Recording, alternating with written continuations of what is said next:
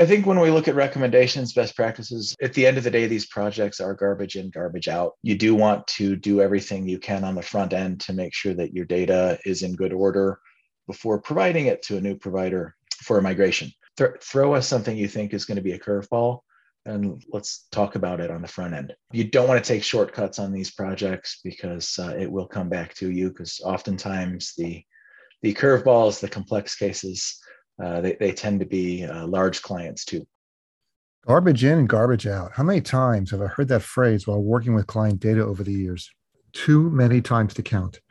But it still holds true today. And I spoke with John Mackowiak from Advizon about best practices to avoid garbage in your client data, tips to increase your success when converting your client data to a new vendor, and a whole lot more on this episode of the Wealth Tech Today podcast.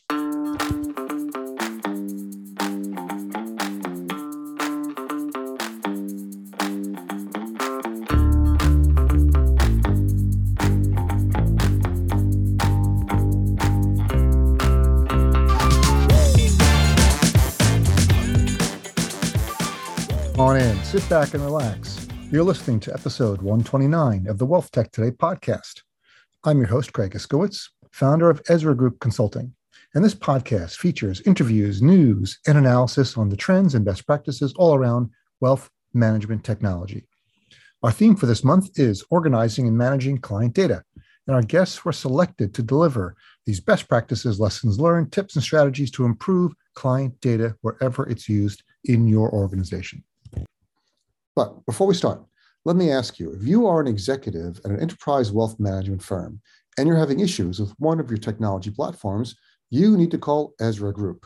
Our consulting team has decades of experience with all aspects of wealth management technology, data, and operations. Whether you're looking to optimize an existing system, revamp it, integrate it, or replace it entirely, Ezra Group is the one call you should make. We help firms like yours make the right decisions regarding their technology for smooth front to back office operations. Go to EzraGroupLLC.com for more information. Let me take care of a few housekeeping items before we get started. A quick shout out to our sponsor for this episode, the Invest in Others Charitable Foundation. You can check them out at investinothers.org. Be sure to subscribe to the Wealth Tech Today podcast wherever you listen to podcasts, so you don't miss future episodes. So let's get started with this episode with John Mackowiak from Advizon. And one of the reasons why I like having vendors on the program is because of their vast wealth of experience. They're working with many, many clients. So if you're a broker dealer, you're an RIA, you just see your environment and what's going on with you guys. But vendors will see dozens or hundreds of other firms and how they're working, and they're seeing what works and what doesn't work. So I always ask, tell me some of your horror stories. So I pulled a couple of those out of John. They're really helpful. It's really a good advice to hear where the mistakes were made and how they were resolved. So take a listen. Let's get this episode started. I'm pleased to introduce the next guest on the program is John Mackowiak, Chief Business Development Officer at Advizon. John, how you doing, buddy? I'm great. How are you, Craig? Wonderful. Thanks for being on the program. Really appreciate it. We're here to talk about organizing and managing client data. But before we do that, can you give us the 30-second elevator pitch for Advizon? Sure. So Advizon is a comprehensive technology solution for independent investment advisors. 6 key pieces of what we do. At our core, we're a reporting and billing solution. Now, when we launched back 8 years ago now, reporting had been done. So how are we going to differentiate? Answer to that is we've included most, if not all, of the pieces of the puzzle a firm is going to need to run their business. So a full CRM system, SEC compliant document management, white label client portal and mobile app. And then a couple of years ago, kind of went beyond maintaining a client base to helping our users grow. So we added in what we call the Advizon Growth Suite to help collect data and manage the prospect process working with potential new clients. So a lot we've been doing on that end. And then within the next several months here, you will see the long-awaited launch of Advizon Quantum, our rebalancing solution that'll be part of our platform. We've been keeping an eye on that. We're excited to see that. Product team keeps adding to it. So we want, as the old shampoo commercials say, never get a second chance to make a first impression. Mm-hmm. So have a few bells and whistles we've been adding this year. I hear you. It's never done. Software development is never done. It shouldn't be, at least. No, keep pushing is what we go for. So we're talking about organizing and managing client data. So just to kick things off, can you just talk about how your company approaches it? Do you have any company-wide policies and how it should be organized, stored, and managed? Yeah, as our founder and CEO likes to say, data management and security should be proactive and built in by design, not reactive because there was a problem. So we've done a bunch on our side to make sure that kind of save our clients from themselves in some cases. So, for example, two-factor. The advisor is going to get regular reminders if they have chosen not to enable two-factor authentication for logins. What we've done there is similar to how Chase Bank approaches it, where we have a trusted device policy. So we'll bypass two-factor if they're on their own machine on a consistent browser, but we will hit them with it pretty regularly if they're moving around or if they've chosen not to enable it. Other things we look at on that end, data encryption, of course, is standard for a cloud-based system. We've built in a number of audit logs. So if data within the system is changed, you will be able to see which user changed it. Certainly had some questions. Someone changed a billing setting. Now I have to call support. Our support team's able to identify who and when the billing setting in that example was changed. We've also got permission controls. So for a firm that maybe has 10, 20, 30 advisors, they're able to silo things out so they can see only the appropriate client and account data, personally identifiable information, PII, so Social Security. That is not visible within the user interface by default. That's going to be hashed out. A user would need to click it to see it. So someone standing behind them is not going to be able to access social. Data redundancy is certainly very important. I think that's covered with most cloud-based systems. Deleting data is another one that people can accidentally delete something in many systems. We've got some tools there to at least put a safeguard in place. You have to type the word delete if you want to delete something, but it also goes to a recycle bin, so you can restore it if need be. And then, when it comes to organizing, we have really extensive relational databases built underneath. So generally speaking, any object within Advizon can be related to another. So an example would be a contact as a person. That's going to relate to a household. Accounts are going to relate to both contact and household. Just a simple example there, but being able to interrelate those. Notes is another example. You can add a note to many different objects there. So having the CRM and the reporting tools in one place, it gives you a bit more than you would typically see with an integration. It also makes things a little more complicated when you have more data. On the front end, potentially, but once you get things implemented and cleaned up, I think the benefits far outweigh the setup cost. Can you share a couple examples of serious problems you've seen at companies you've worked at in the past, or clients with no names, of course, that were due to poorly organized or managed client data? Yeah. One thing we could look at is reporting systems, especially legacy technology. There are still plenty of firms out there managing their own data, reconciliation process on a daily basis.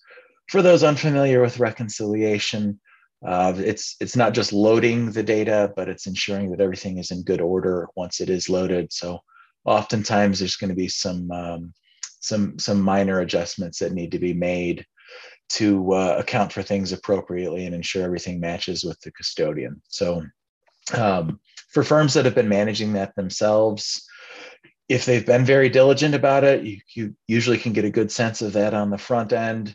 If there is some hesitancy, it might be because they've had some staff turnover, they've assigned that to someone who has no interest or no skill set in doing it themselves. So maybe some things weren't done correctly inadvertently. Maybe some people just didn't really worry about it. So you want to be careful with that. We have tools to surface that if we do migrate someone, if there are reconciliation issues. On the CRM side, again, usually people are aware if there's some sort of cleanup needed. So you can gently ask the question about something like duplicates that can be surfaced. Some people are going to want to do that prior to a migration. Others will be more interested in just getting it moved over and then cleaning things up on the back end. So doesn't everyone feel like they need to clean up? I mean, no one. I can speak for myself here. Our database has plenty in it that needs to be updated as well. Sure. So it really is establishing those processes and making sure you adhere to them to keep things as good as possible. I don't think anyone looks for perfection there because it's a lot of effort to get perfect. But I think you can get really good with a minimal amount of effort as long as you're consistent. So clearly, it's better to clean as you go, as you used to tell us when I used to work in fast food. Clean as you go rather than waiting till the end. But oftentimes, Absolutely. An implementation or a conversion is the one time where a client might have that they can clean things up. So do you have any recommendations or best practices around that? Yeah, I think when we look at recommendations, best practices, at the end of the day, these projects are garbage in, garbage out. So you do want to do everything you can on the front end to make sure that your data is in good order before providing it to a new provider for a migration. So the reconciliation piece is important. Again, I think everyone has good processes here when you're looking at migration, but we have ways to identify what may not be good. We actually go so far as to ask a new client for any of their complex cases and or problem children, provide them to us on the front end so we can put eyeballs on it. We believe it's really important to get out in front of these things, especially with a larger firm that may not be able to manage all this themselves on a regular basis. It's important. Hey, throw us something you think is going to be a curveball, and let's talk about it on the front end. You don't want to take shortcuts on these projects because it will come back to you. Because oftentimes the curveballs, the complex cases, they tend to be large clients too. So we will get out in front of those. Other best practices, if you think about migration, when we're looking at Advizon specifically, you could have data coming in from 2, 3, 4 different sources. If you're migrating a reporting system, a CRM system, and you've got 2 custodians, that's 4 sources right there. So we'll provide data to help with duplicates, for example. My dad and my son both share my name. And if you have those multi-generational relationships, that's not something we're going to be able to programmatically surface for you. So you're going to know where those are and be able to guide us on those. But our team will take on most of it. Multiple generations of McCowiacs, is that what you're saying? There are, yes. We all have different middle names, but if that's not in the system, then you may run into a trouble there. Yeah, and names are becoming a problem. Firms are realizing that the amount of space they have for names in the CRM isn't enough because there's some cultures that have many names or very long names that are causing problems. Well, my last name isn't short, neither is yours. So well, we're nothing. We're like kid, child's play compared to some people's names. Yeah. I mean, the CRM provider, that's a fixed data point that should be pretty easy to adjust at the vendor level. So back to best practices.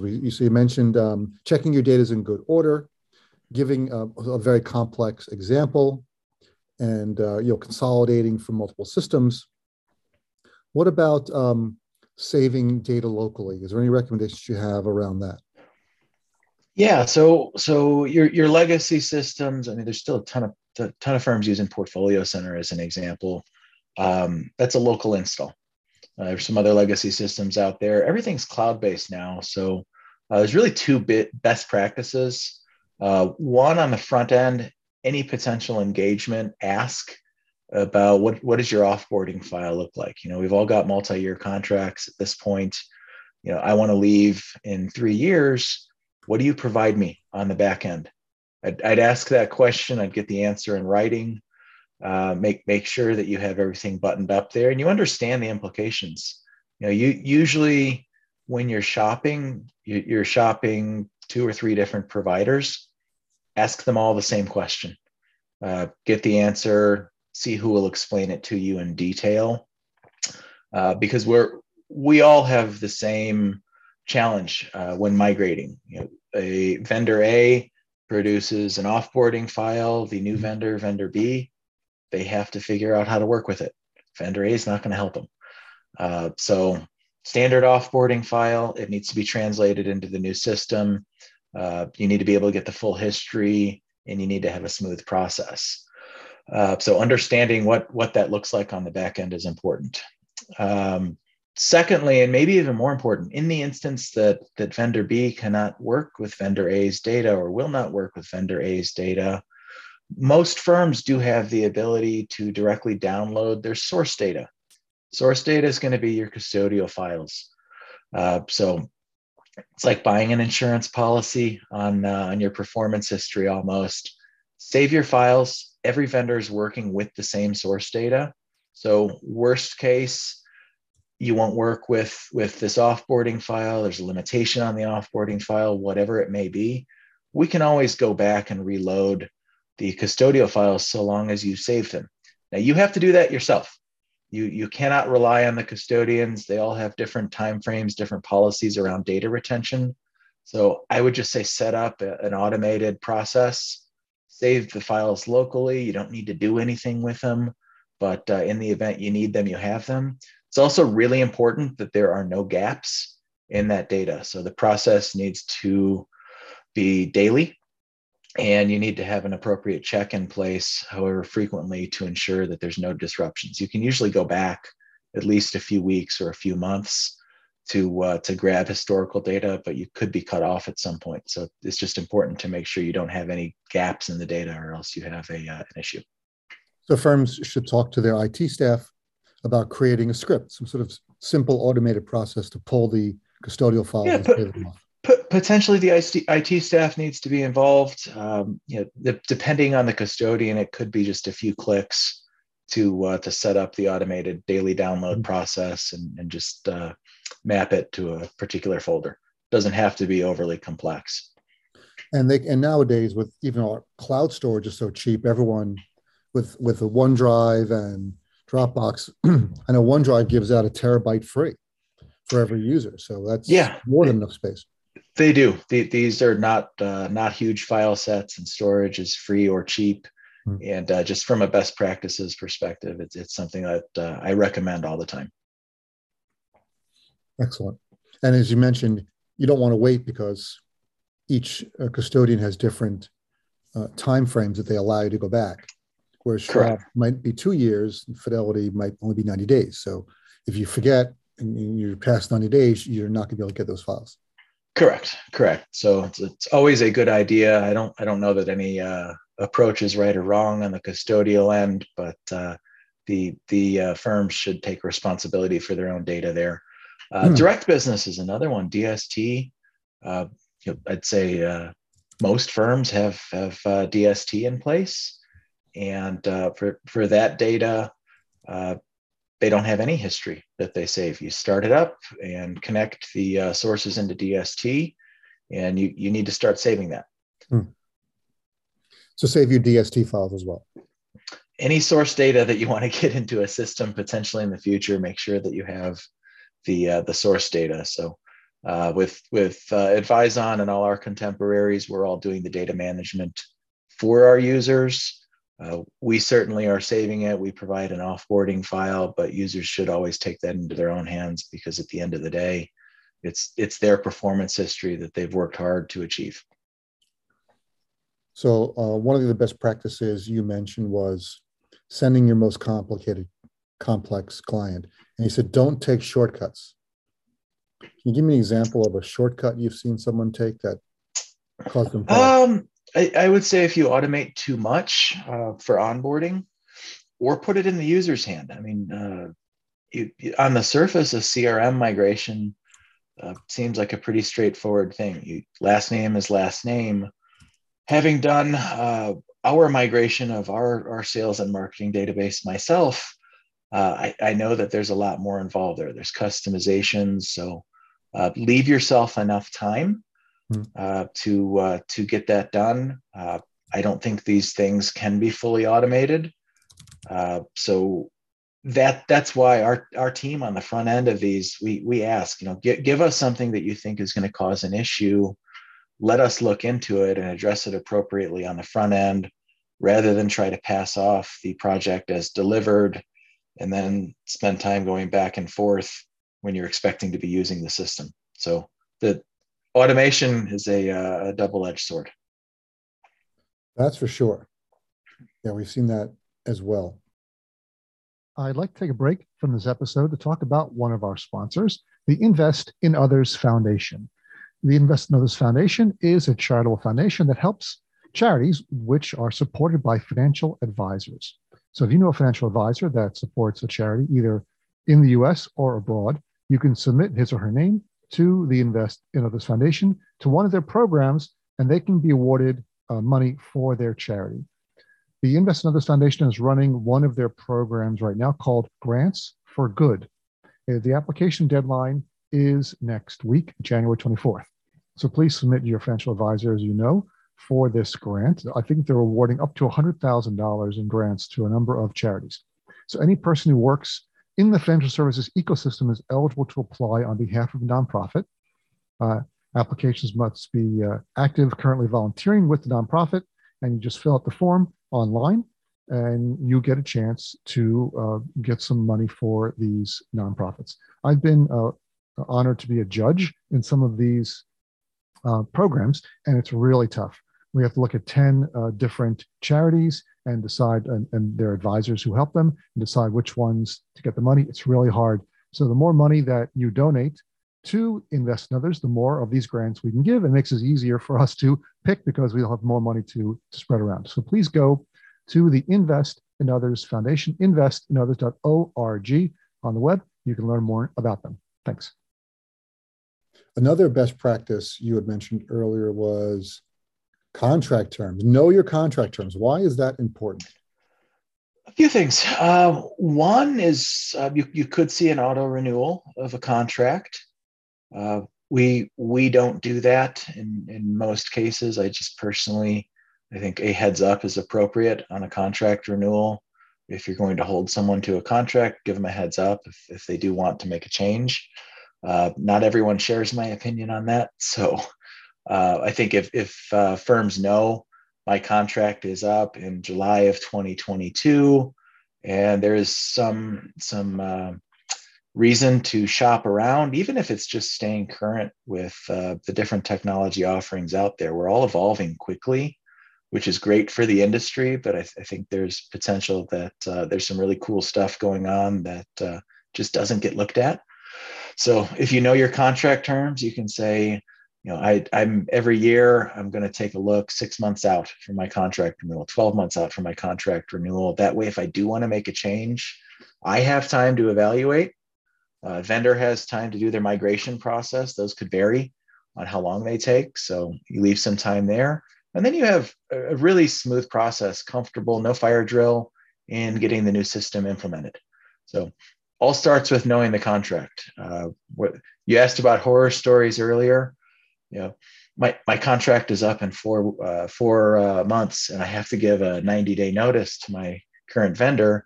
If that need is urgent and not an option, you do end up working on compressed time frame and have a bit of a fire drill to get things implemented. So it's pretty easily avoidable if you know your contract terms. You don't want to do that. Trust me, we've seen enough conversions of firms of all different sizes.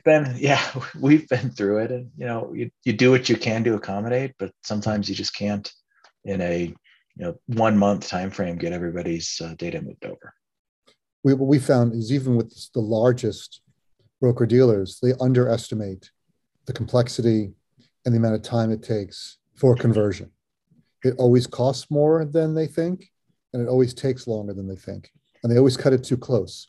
So even if they do, well, we have 6 months till our contract's up. Even that is, you had mentioned the size of the firm is very important. Maybe for a firm that's under $1 billion in AUM, six Yeah. months or less could be doable.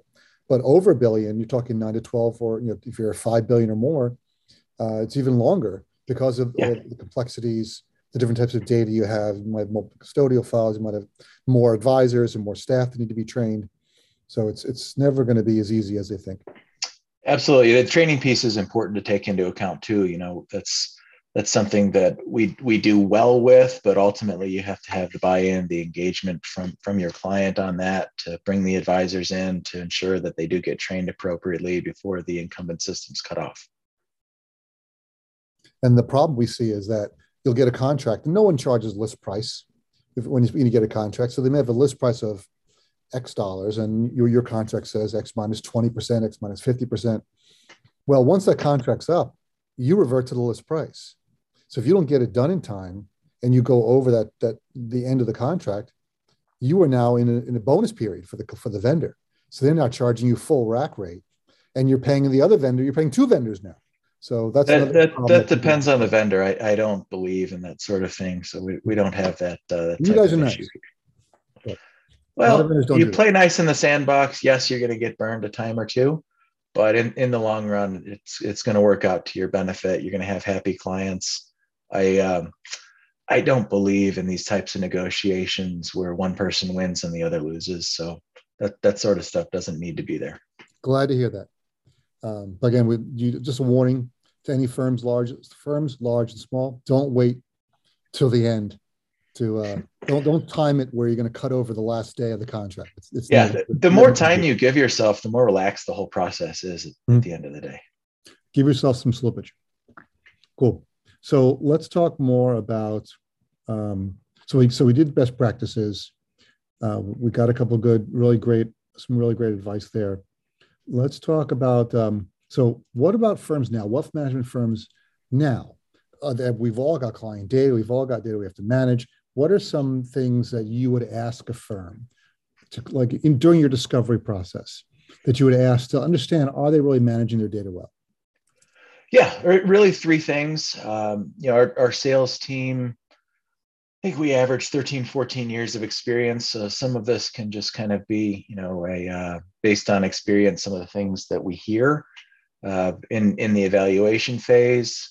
Once we move it into our client onboarding team, they have also been doing this for a long time.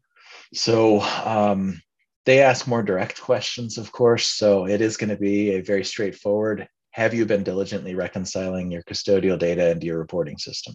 Yes or no? Secondly, CRM, like I said earlier, they usually are going to have a good idea if they have some sort of outstanding cleanup project that maybe they've put off. And the bigger thing when we look at these migrations that we'll ask is, have you migrated systems previously? Who handled it? How did they handle it? We have a good idea on others' processes if it kind of aligns with how we see things. So we can try to get out in front of any potential issues that we would see upon delivery, just knowing, did you migrate? Who handled it? Did you do it yourself? Did you have a consultant working on it? Was it staff? Are they still on board?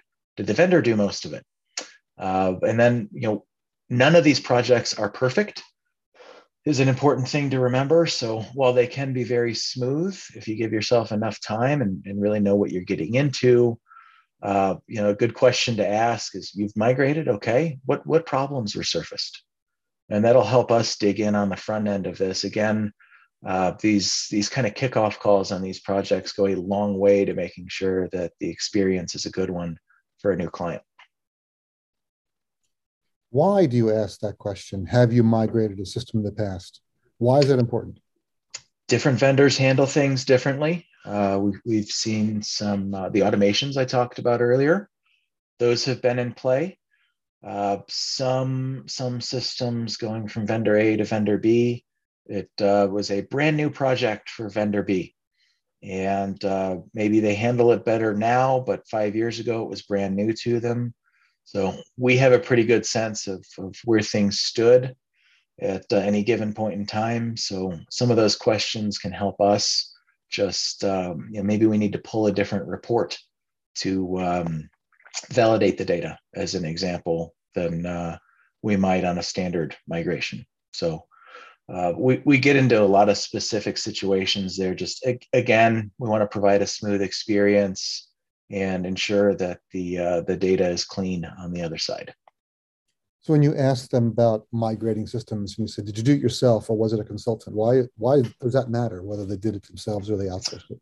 Yeah, it's a great question. So a consultant, typically, you're a consultant. You get paid for this sort of thing. I don't know if you're Don't doing data disparage consult. migrations or Don't not. badmouth the consultants, man. Know your I'm audience. I'm promoting consultants is what I'm doing. Read the room.